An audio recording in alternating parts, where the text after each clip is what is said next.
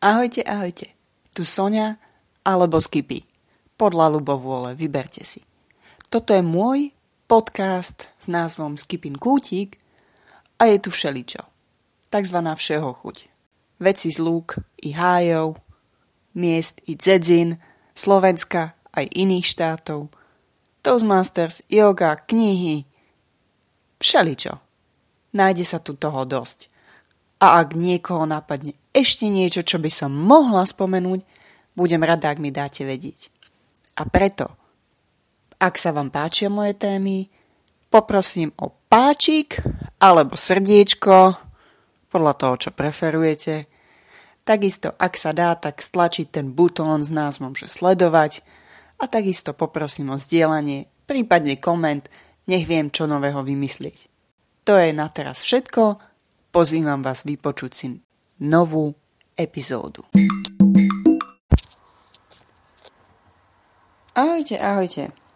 Toto dnes bude opäť o knižke. Tentokrát nie je úplne že beletria. Neviem, či by som to nazvala populárno-náučnou. Jednoznačne kniha, ktorú si myslím, že by sme si mali prečítať všetci. A má teda, áno, dosť dlhý názov. Toto mali čítať naši rodičia. Podnadpis v zátvorke. A naše deti sa potešia, ak si to prečítame my. Autorkou je Filipa Perryová, alebo teda Filipa Perry. A knižka vyšla vo vydavateľstve Tatran.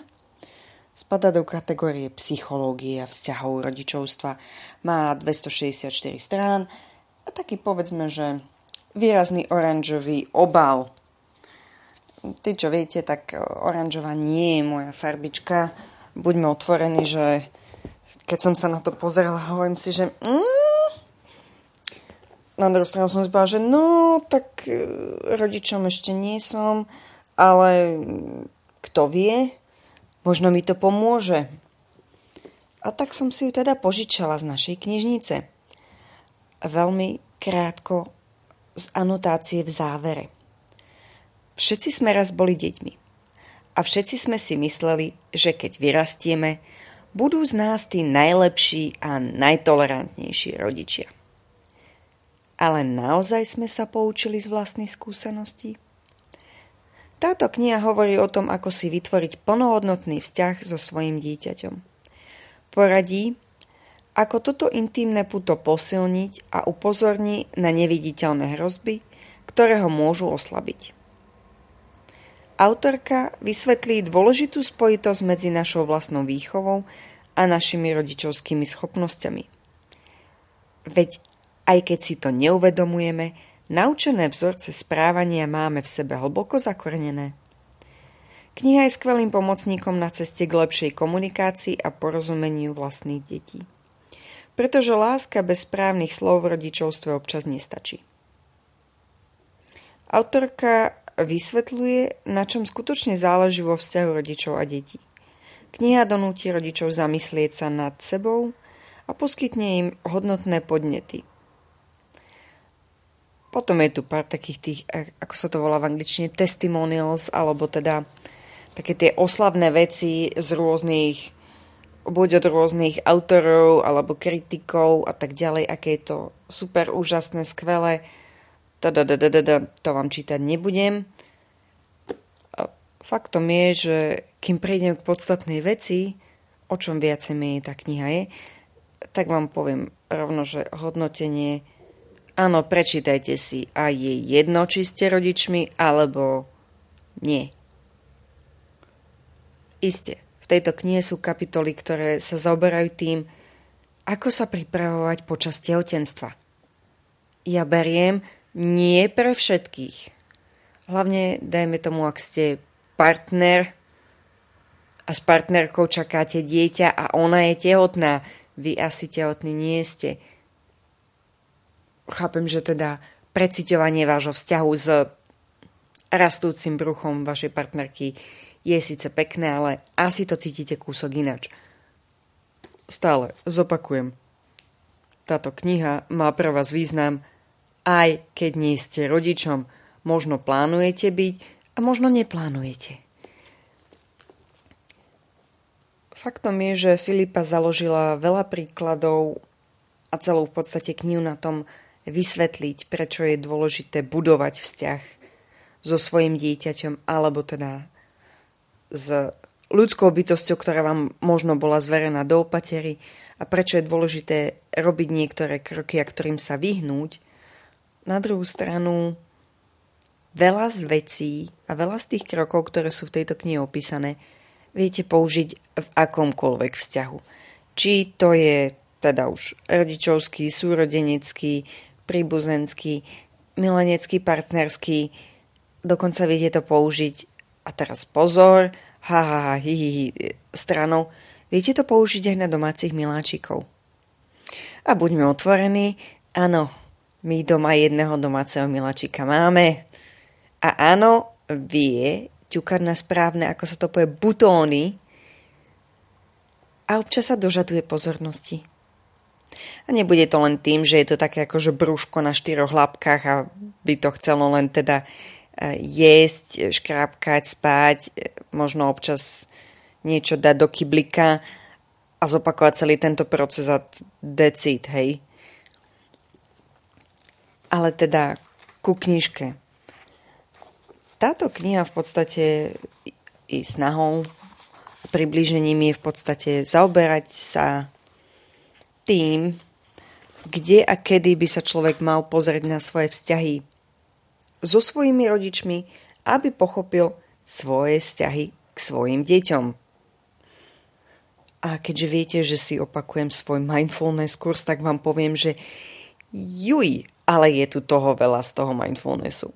Takže pokiaľ z vás niekto už niekde zabrdol k bdelej všímavosti, tak neskutočne množstvo informácií a dát vám tu zrazu bude, že no jasné, toto spadá sem, toto sem, aj toto sme si v mindfulnesse hovorili. Samozrejme, prečo by toto niekto nerobil? Prečo by sa... A teda. V skratke, autorka rozoberá veľa rád, ale povedzme si takých niekoľko, ktoré sú veľmi dôležité. A hneď v úvode dostanete tú mindfulnessovú príručku, pretože medzi jednou z takých tých základných hrách zbaviť sa blokov z vlastného detstva, ktoré vám bránia v láskavosti, ústretovosti, možno fyzickom dotyku, fyzickej prítomnosti a porozumení. A viete, aké cvičenie na to používa? Všímajte si, čo sa dotýka tých vašich butónov, keď potom ste z toho nervózni. Spomínala som ja nejakého kocúra? Takisto je tu návrh, ako vytvoriť bezpečné harmonické domáce prostredie, kde viete bezpečne zvládať svoje rozdiely.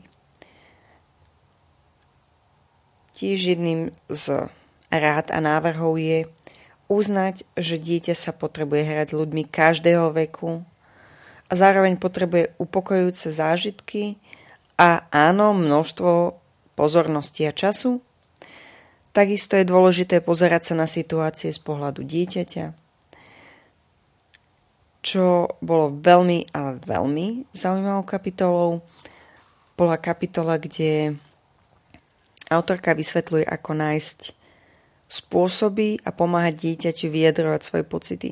Pretože áno, kým úvod sa týka toho, že budete sa musieť pozrieť do vlastnej minulosti, lebo bez toho to nejde. A áno, zistíte veci, ktoré vás veľmi nežne a decentne povedané rozčulujú. Keď sa teda vaše dietko, milovaný domáci miláčik alebo kdokoľvek iný ocitne vo vašej blízkosti a proste prejde to cez tú pomyslenú hranicu a vy už potom len prskáte, tak je fajn zistiť prečo. Lebo je možné, že to sú presne tie momenty, kedy sa to k vám nedostávalo v rámci detstva a preto máte momentálne nastavenú takú obrannú reflexiu. Takisto je teda, ako som povedala, ten spôsob alebo pomoc tomu dieťaťu, aby vedelo vyjadriť svoje pocity a dať mu priestor na to, že áno, jeho pocity, jeho myšlienky, jeho pozeranie na svet sú dôležité a validné a to neznamená, že treba kúpiť 5. kopček zmrzliny, lebo dieťa sa vám hádže od lašku, ale je fajn sa zamyslieť nad tým, prečo možno to dieťa chce ten 5. kopček a ako to vidí ono. To, že ten 5. kopček zmrzliny asi nedostane, je druhá vec, ale dôležité je uznať to, že cítiť frustráciu a byť nešťastné nad tým, že 5. kopček. Hej? Takisto veľa vecí v tejto knihe sa zaoberá tým, ako je vhodné viesť rozhovory a diskusie, ako je dobré pomáhať partnerovi v komunikácii, či už je to teda dieťa alebo partner, dospelák a tak ďalej. A pomáhať nájsť riešenia s tým, že je to o diskusii a o hľadaní možností a nie o prikazovaní a navrhovaní riešenia. No a tu sa dostávame k ďalšiemu highlightu tejto knižky. A to je to, že jazyk ja cítim toto, ja mám s týmto problém, ja to takto pociťujem, toto je pre mňa ešte nestráviteľné, toto ma trápi, Proste určovanie hraníc tým, že sa zadefinuje problém a vec z pohľadu seba a nie toho, že toto by sa takto malo, treba sa vrátiť a dať si obed, lebo je čas, bolo by vhodné, malo by sa... No, poznáte také tie fantastické vety, ktoré znamenajú, ale akože je to... A buďme otvorení, stačí si spomenúť, keď to niekto použije na vás, ako to funguje. A neviem ako vy, ale mňa to tak vie občas dosť nasrdiť, že je mi jasné, že trebalo by urobiť niečo. Trebalo je ináč také fantastické slovenské slovo, ktoré neexistuje, ale trebalo všetko. Čo je veľmi pekné na tejto knihe je fakt, že autorka pripomína a veľmi často a veľmi úprimne hovorí o tom, že áno, všetci budeme robiť chyby, lebo proste sme ľudia. A ak už ste rodičmi a dojdete na prečítanie tejto knihy na to, že kokos, urobili ste asi každú možnú chybu, tak OK, stalo sa. Je fajn priznať si, že tá chyba sa stala a napraviť tú situáciu tým, že si to priznáme nie len voči sebe, ale priznáme to aj tomu dotyčnému. Či už budete teda vychovávať dieťa, alebo budete v situácii s partnerom, alebo budete to hovoriť svojmu domácemu miláčikovi. Ale uznanie si chýb a potom snaha o tú nápravu je to, čo vie vyriešiť kopec aj tých starých vzorcov. Takže svoj vzťah a ochrana toho vzťahu s dieťaťom a vytváranie toho bezpečného, milujúceho, úprimného a prijímajúceho vzťahu s vami je potrebné viac ako čokoľvek iné. A ja som síce prečítala niekoľko rád a niekoľko odporúčaní, ale faktom je, že základom tejto knihy je to, že človek by si mal uvedomiť, mal by vnímať, čo sa deje práve s ním v danej situácii. Preto sa aj prvá kapitola zaoberá len tým, že človek nazerá na seba a na svoju vlastnú minulosť a zaoberá sa tým preto, aby človek pochopil, že veľa vecí, ktoré robíme automaticky a veľakrát netušíme prečo. Jej mindfulness teória, mindfulness vysvetlenia. Faktom je, že keď sme na autopilotovi a nevnímame, tak málo kedy si všimneme, že to, čo robíme, škodí nie len tej druhej strane, ale škodí nám. A keď už začneme teda s tou všímavosťou a začneme ju viac cvičiť, tak postupne dojdeme na to, že rešpektujeme toho druhého v tej komunikácii viac a vieme aj viac vniesť do našej komunikácie a vzťahov empatie a buďme otvorení, keď sme empatickí, tak sa vlastne snažíme na ten svet pozerať aj z pohľadu toho druhého. To je to, že pochopte svoje dieťa cez to, že sa pozrete na ten svet jeho očami a uvedomíte si, že na niektoré veci v niektorých momentoch ešte možno nie je pripravené, alebo sa tie veci strašne na ňo ponáhľajú. Na ňo alebo na ňu, teda na dieťa ako také. Sú veci, ku ktorým sa proste my ako dospeláci pristupujeme ináč, lebo už máme ten svoj svet nejak utrasený a utriedený, ale to dieťa si ho zatiaľ len buduje. A preto tá empatia, rešpekt, všímavosť a láskyplné bezpečie je neskutočne nápomocné. A ja to zase len zopakujem, a je jedno, či riešite to, ako byť lepšími rodičmi, možno chcete byť lepšími súrodencami, možno chcete byť lepšími partnermi a možno chcete byť úžasnými majiteľmi domácich miláčikov. Čokoľvek to je, táto kniha aj napriek tomu, že tá rieši v niektorých kapitolách vyslovene špecifické veci len čisto na rodičovstvo, neskutočne veľa z tých vecí sa dá využiť na akýkoľvek vzťah. A čo je výborné je, že každá kapitola obsahuje teda nielen takú tú vysvetľujúcu časť, obsahuje veľa príkladov z reálnych terapií a z reálnych pomocí jednotlivým klientom a vždy na konci alebo niektorej časti tej kapitoly je praktické cvičenie. A áno, dá sa urobiť pre kohokoľvek, kedykoľvek. Človek s tým vie pracovať. Áno, prehlbite si svoju všímavosť a empatiu. A preto túto knihu a toto mali čítať naši rodičia, ja by som zmenila, toto by sme mali čítať všetci a naše deti a všetci okolo nás sa potešia, keď si to prečítame. A nielen keď si to prečítame, ale hlavne keď to, čo si prečítame, využijeme v ďalšom živote. Takže, dámy a páni, ak sa vám táto oranžová knižočka dostane do rúk, tak toto by sme mali čítať všetci. To je na dnes všetko. Čaute.